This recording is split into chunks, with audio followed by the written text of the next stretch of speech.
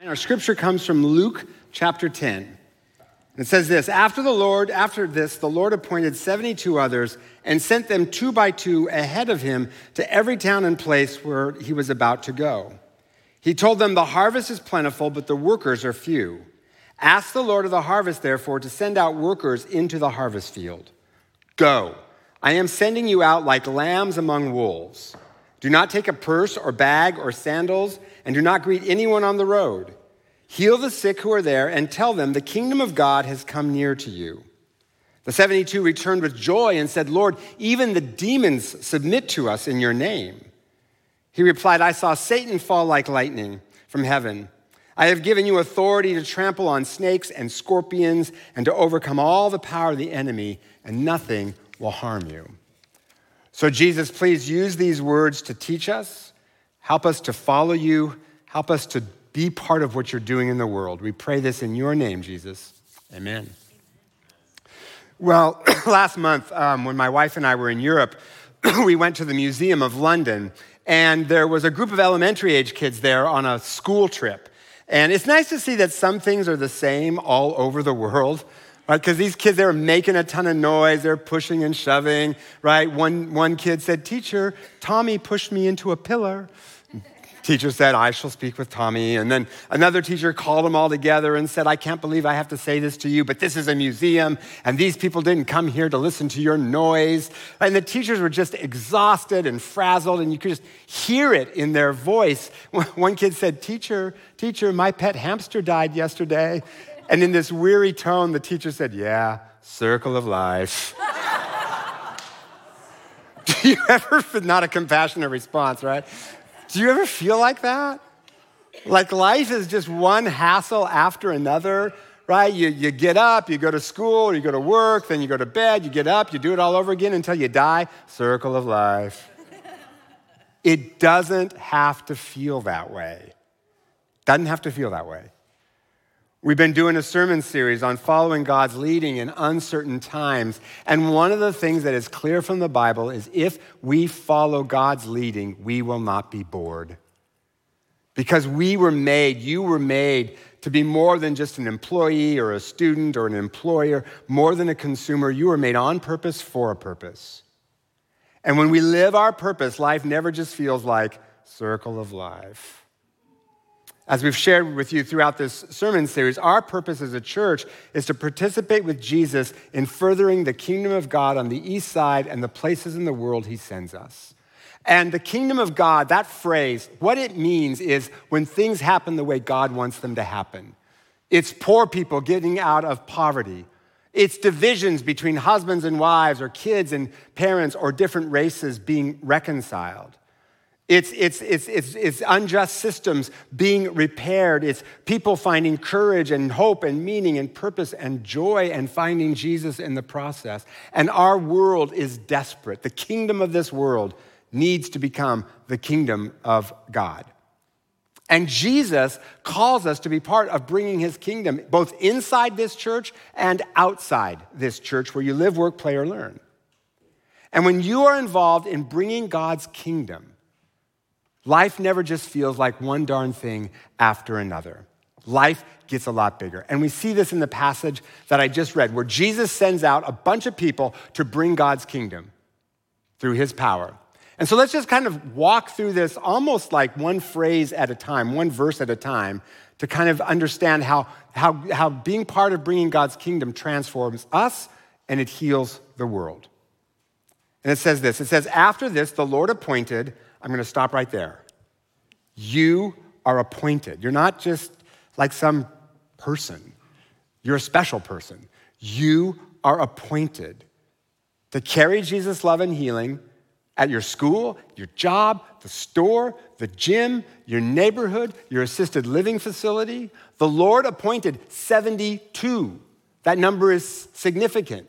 Because back in Genesis, in the Old Testament, chapter 10, Genesis, there's a list of the nations, and there are 72 of them. So the number 72 became symbolic for meaning just everyone. So who is appointed? You, all of you are appointed. The Lord appointed 72 and sent them. Sent them where? Well, sent them out of themselves, out of focusing only on me and mine. Because if I focus only on me, my world will be no bigger than me, and my life will be no bigger than me. And I don't know about you, but me gets on my nerves sometimes. Like, I've known me a long time. And me is often complaining. Me is often unhappy when me doesn't get exactly what me wants. I mean, he's just so needy. I'm getting sick of me. Are you sick of me? Like, not me, you're me, you me. Are you getting sick of me? Because me is just always like, I want. Right? Jesus sends us out of the confining prison of me into the big open world. You are sent. Your job, your school, your gym, your store, you're not there by accident. You are sent to bring God's blessings to this world. Throughout the Bible, there's this pattern where God says, I'm going to bless you, and then I'm going to send you to be a blessing to others. So for instance, when God calls a man named Abraham, whose descendants become the nation of Israel, which produces Jesus, God says, I will bless you. I will make your name great, and you will be a blessing, and all peoples on earth will be blessed through you. And then there are a host of other places in Scripture on that slide there that where God says really similar things. I'm going to bless you so that you bless other people. And the point is, any blessing you have isn't just for you. It's meant to be given away to bless other people. Your money, your life experiences, your connection, your time. God gives you those things to bless other people. The New Testament says, for we are God's handiwork, created in Christ Jesus to do good works which God prepared in advance for us to do. In other words, you are not just a random assortment of atoms that happen to come together just sort of randomly. You were made on purpose for a purpose. There are some needs God designed you to meet. There are some hurts God designed you to heal. There are some hands God designed you to hold, and there are some problems that God designed you to fix. And if we do not live our purpose, we will be frustrated and bored and unfulfilled because we're not living into what we were created to do. And I think deep down we know this.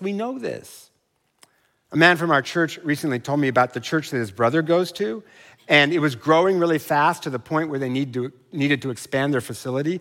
But the pastor didn't want to do a capital campaign to raise the money, so he decided to sabotage the growth. This is a true story, right? So in his sermons, he started calling people out and challenging them that they're not doing anything. They're just occupying a seat, and they're not doing anything with the blessings that God had given them, hoping that that would shrink his church. To his horror, it did the opposite. Like, it turns out that's what people actually wanted to hear, and they started growing even faster, so he got stuck with the capital campaign, and now they have a balcony to accommodate all the new people. And what that tells me is that deep down, we know that we were designed to be more than spectators. We were designed to be more than just part of the 80-20 rule that exists in every church, where 20% of the people do 80% of the giving and 80% of the serving, and 80% aren't really very much engaged. We know we were designed not to be that. We were designed on purpose, for a purpose, and we actually want someone to tell us that and tell us to get in the game. The Lord appointed 72 and sent them 2 by 2. So we don't do this alone. This bringing God's kingdom, whether that's teaching Sunday school or telling someone about Jesus or serving in some way or working for justice, we don't do this by ourselves. We need other Christians around us, which is why we encourage you to be in all-in groups so that you have people around you to pray for you. How are you bringing God's kingdom? How can we support you? How can we pray for you and to support you? And some all-in groups have a common mission together. Some all-in groups are doing things like supporting refugee families. Or maybe an all-in group could say, you know what, together we're going to teach Sunday school for second graders or fourth graders for a year, and between all of you, you can cover every Sunday of the year. Do you know what that does for a kid to be surrounded by a community of adults, what that does for their faith? We do this together. Okay, we are done with the first verse. Only 19 verses left to go. I will pick up the pace, don't worry. Jesus sent them 2 by 2. He told them, the harvest is plentiful, but the workers are few. In other words, there are a lot of people who are ready, in Jesus' phrase, to be harvested. They are ready to hear about Jesus, and they are ready to hear about God's kingdom. And we don't think that's true.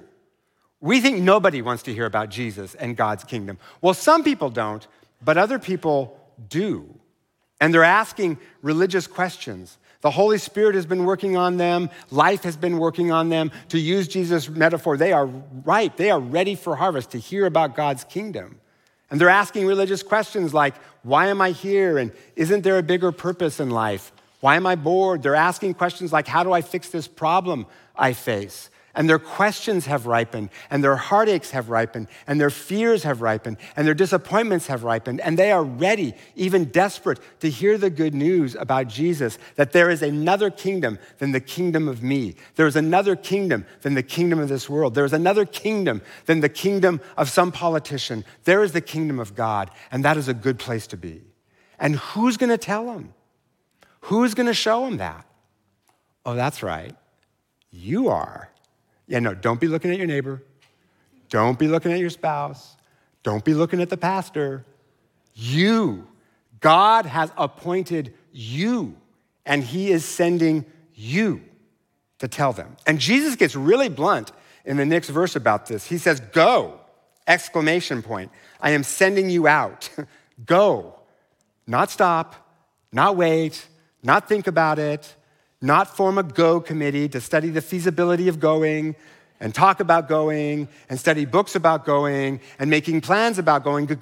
Go. Do not take a purse or bag or sandals. What? You can imagine the disciples going, whoa, what's this about not taking anything? You know, not even a bag to carry my books about going? You're sending me unprepared, unequipped, untrained. And Jesus is basically saying, you're not unequipped. You have the Holy Spirit. Rely on him. The Spirit of Jesus himself. So constantly be asking the Holy Spirit to guide you, so show you where he's sending you, give you the right words to say in the right moments, and then follow those nudges he's giving you. Rely on the Holy Spirit. My oldest daughter is out of college and is now adulting, but it's hard to adult at first. So she, for a while, she kept calling us to ask things like, how do I find a doctor? And how do I find a place to get the oil changed in my car? So finally, I said something to her that I swore I would never say to my kids. I said, when I was your age, it just like slipped out, right? Like suddenly I was my father. When I was your age, I had to figure all of this out without the internet. I had to use something called the Yellow Pages. It was a dark and terrible time. But you have a tool that you are not using. Use the Google machine on the interwebs. When it comes to participating with Jesus to bring his kingdom, whether that's telling someone about Jesus, or working for justice, or teaching Sunday school, there's a tool we're not using, the Holy Spirit. And we're relying on ourselves rather than praying and seeking his guidance. And a couple of weeks ago in a sermon, we talked about how do you actually hear the Holy Spirit and know what he's telling you to do. Now, for some things, we do need some training so that we don't do harm, and we provide that for those things, but there's a lot of stuff you don't need equipping for, you don't need a class for, just like listening to a coworker in pain, you don't need a class on that. The Holy Spirit can help you do that. And it's by doing that we actually become trained. See, Jesus here doesn't train his disciples so he can send them out, he sends them out to train them. So we go. And we go with the power. Don't wait till you have taken 10 classes on something. You can do it right now. Go and rely on the Holy Spirit to give you the things to say, to point you who he wants you to talk to. Because that creates relationship with Jesus. And the relationship is what changes us to be like Jesus. After I told my daughter to use Google to find an oil change place, a few days later I realized, you know what? She knows how to use Google. Of course she knows how to use Google. She wasn't calling for the information. That's not why she was calling. She was calling for the relationship. to still know there's someone there to guide her no matter how adult she gets. It was about the relationship. The Holy Spirit is always there to guide us. Then Jesus tells his disciples, heal the sick, because part of how God uses us to advance his kingdom is to meet people's real needs, emotional, social, physical needs. And then Jesus says, tell them the kingdom of God has come near to you. And notice the message. It's not Jesus died on a cross to pay the price for your sins so you can go to heaven. Yes, that, but it's much, much bigger. It's about the kingdom of God coming near to us. See, we think the gospel just means good news about Jesus. We think the gospel changes us so that we can go to heaven. The gospel changes everything. Everything. The gospel isn't the minimal entrance requirements for heaven. The gospel changes everything. It's husbands and wives reconciled, people knowing Jesus, unjust systems replaced with just ones, businesses run in ways that bring life and flourishing to employees and community alike. It's not just about going to heaven after we die. It's about participating with Jesus to bring heaven here while we live. And when we do, look what happens.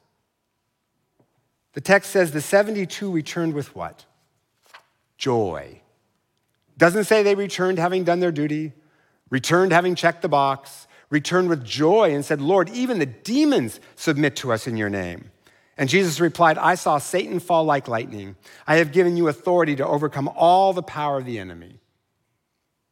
In other words, the power of the Almighty God can flow through ordinary you and ordinary me. Even the demons submit to me in Jesus' name. That is so cool, right? Scott Dudley, Demon Master. I'm like my own video game. When we do this, we experience God's power and we see all of Satan's plans to hurt this world and to hurt people. We see all of Satan's plans fall like lightning. Who wouldn't want to be part of that? Because it is one of the best feelings in the world to hear someone tell you, you changed my life. You were made on purpose, for a purpose, and when we live our purpose, our lives get bigger. And so many of you do this. So many of you do this inside our church, outside our church. If you are one of the 20% that is engaged here, you don't have to do more, but maybe invite someone from the 80% that's not yet engaged to do with you whatever it is you're doing, so that everyone can experience the power of God flowing through us to heal the world. So what is that for you if you're not engaged yet? Maybe it's to help the next generation know Jesus by teaching Sunday school. Maybe it's to help with hospitality here so people come to church and feel warmly welcomed, which makes them feel a part of a community.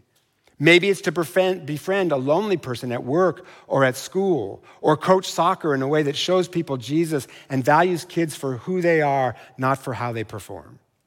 And if you don't know where the Holy Spirit is sending you, don't use that as an excuse to do nothing. Just do something. God can steer anything except a stationary object. Just start somewhere. And after the service, there are people in the lobby by the welcome desk with iPads. They can sign you up for something today or have a conversation about where you could serve. God always leads us, especially in uncertain times, to be part of his rescue mission. I got an email from a woman I'll call Alice, and she said, back when I taught sixth grade, I served as a translator for medical teams during my vacations and felt blessed to be part of healing in the Dominican Republic. And she said one time, right before a trip, a mother of one of her students gave her a $20 bill and said, I don't have a lot of money, but I am praying that the Lord uses this greatly. And so Alice thanked her and put the $20 bill in an envelope. And for the 2 weeks that Alice was in the Dominican Republic, she prayed every day about where God would want her to give that $20 bill. There's lots of need. There's no question there was lots of need, but she wanted the Holy Spirit to guide her to the right place. Well, on the night before she was supposed to go back to the United States, a man named Fernando invited her to come back to his home with him, which was in the country. Every day, Fernando would walk from his house in the country into town to sell seashells that he had polished up to tourists. And Alice thought, well, maybe I'd like to buy some of these shells for my class. And Alice had gotten to know him over the 2 weeks and just really felt like God, the Holy Spirit, was nudging her to go. So she did. And they walked for miles. She said it just took a really long time to get to his house, and she kept saying, "Are we there yet? Are we there yet?" Finally, they got to his house, which was just scrap metal, kind of held together, connected by boards, and there was a blanket draped across the center of the room. And Fernando said that behind it was his sister, who was very sick, very weak. They didn't have money for a doctor, and he was afraid she was going to die. And Alice said, "Suddenly I knew why God had sent me," there's that word, "sent me to Fernando." It wasn't for the shells. It was to meet his sister. And she said, "Bring your sister to the hospital tomorrow so our doctors can look at him." And she said, God sent me to you for this. And she said, on the way back to town, I said to Fernando, "Let's pray." And we knelt on the ground and we prayed for his sister. We thanked God for what he was going to do. And then Fernando walked me back all the way to my hotel so I didn't get lost. And as we said goodbye, I put the $20 bill that mom had given me into his hand and said, "This is for your sister." And I told him about the mother who had given it to me. Well, the next day, Fernando came running up to her with a huge smile on his face. He said, Alice, the doctors examined my sister and they prescribed some medicine that's going to make her better. And the cost of the medicine was 1,140 pesos, exactly $20 to the penny. Not 1 cent more, not 1 cent less. What are the chances of that? Right? Like, that's clearly God. And Alice said, imagine my joy sharing with his mother what her $20 prayer had done. God sent her to Fernando. She followed the nudge from the Holy Spirit, met practical needs, healed the sick, but also met spiritual needs. He prayed with them and helped them overcome their loneliness and showed them that God is with them, that they're not alone. And she got to be part of bringing a little bit of God's kingdom here on earth as it is in heaven. And not just for Fernando, but for the mother who gave her the $20 and for her students that she could tell that story to. See, things like that happen when we live sent. When we live our purpose, God shows up. And yes, sometimes it's hard to do. And yes, it can take time. And sometimes it takes a long time, maybe even years before we see God show up. But in the end, it always leads to joy. And if every Christian did this, if every single Christian did this, our world would be so much better. I read something recently about how many Christians in our country right now are hoarding food and hoarding money because they're convinced that we're headed for the apocalypse that's talked about in the book of Revelation in the Bible. And maybe we are, maybe we aren't, whatever. But here's the thing. Even if we are headed for the apocalypse, God didn't give us the book of Revelation so that we would build bomb shelters and hoard food. That's not why he did that. He gave it to us so we'd invite our neighbors over to dinner and tell them about Jesus and bring lonely people into community and help marriages be strong and work for justice and to heal injustice, help kids know Jesus and feel surrounded by an army of adults. Our version of Christianity is so scared. Protect, protect, protect, defend, defend, defend. God, it's a fear-laden distortion of the brave faith that Jesus and the early church launched. Jesus is not afraid. He makes the wounded whole. He brings good news to the poor. He sets at liberty those who are oppressed. In the name of Jesus, the devil quakes and darkness turns to light and illness turns to health and sorrow turns to joy. And we are the sent ones to show the world that because of Jesus, we have nothing to fear and everything to hope. You are sent. I am sent. We are sent to a world that is desperate to hear the good news that the gospel changes everything. So Jesus, thank you that you send us. You could do it without us, but you want to do it with us. So we have a relationship with you. So Lord, thank you that you send us. We ask that you would nudge us, show us where you want us to go, what you want us to do, what you want us to say. And Lord, keep nudging us until we actually go and do it. And Lord, we will trust you for the results. Move through us, through your power, and through your love, and through your grace, so that we see Satan fall like lightning. And we will give you all the glory and all the praise. In your name, Jesus, amen.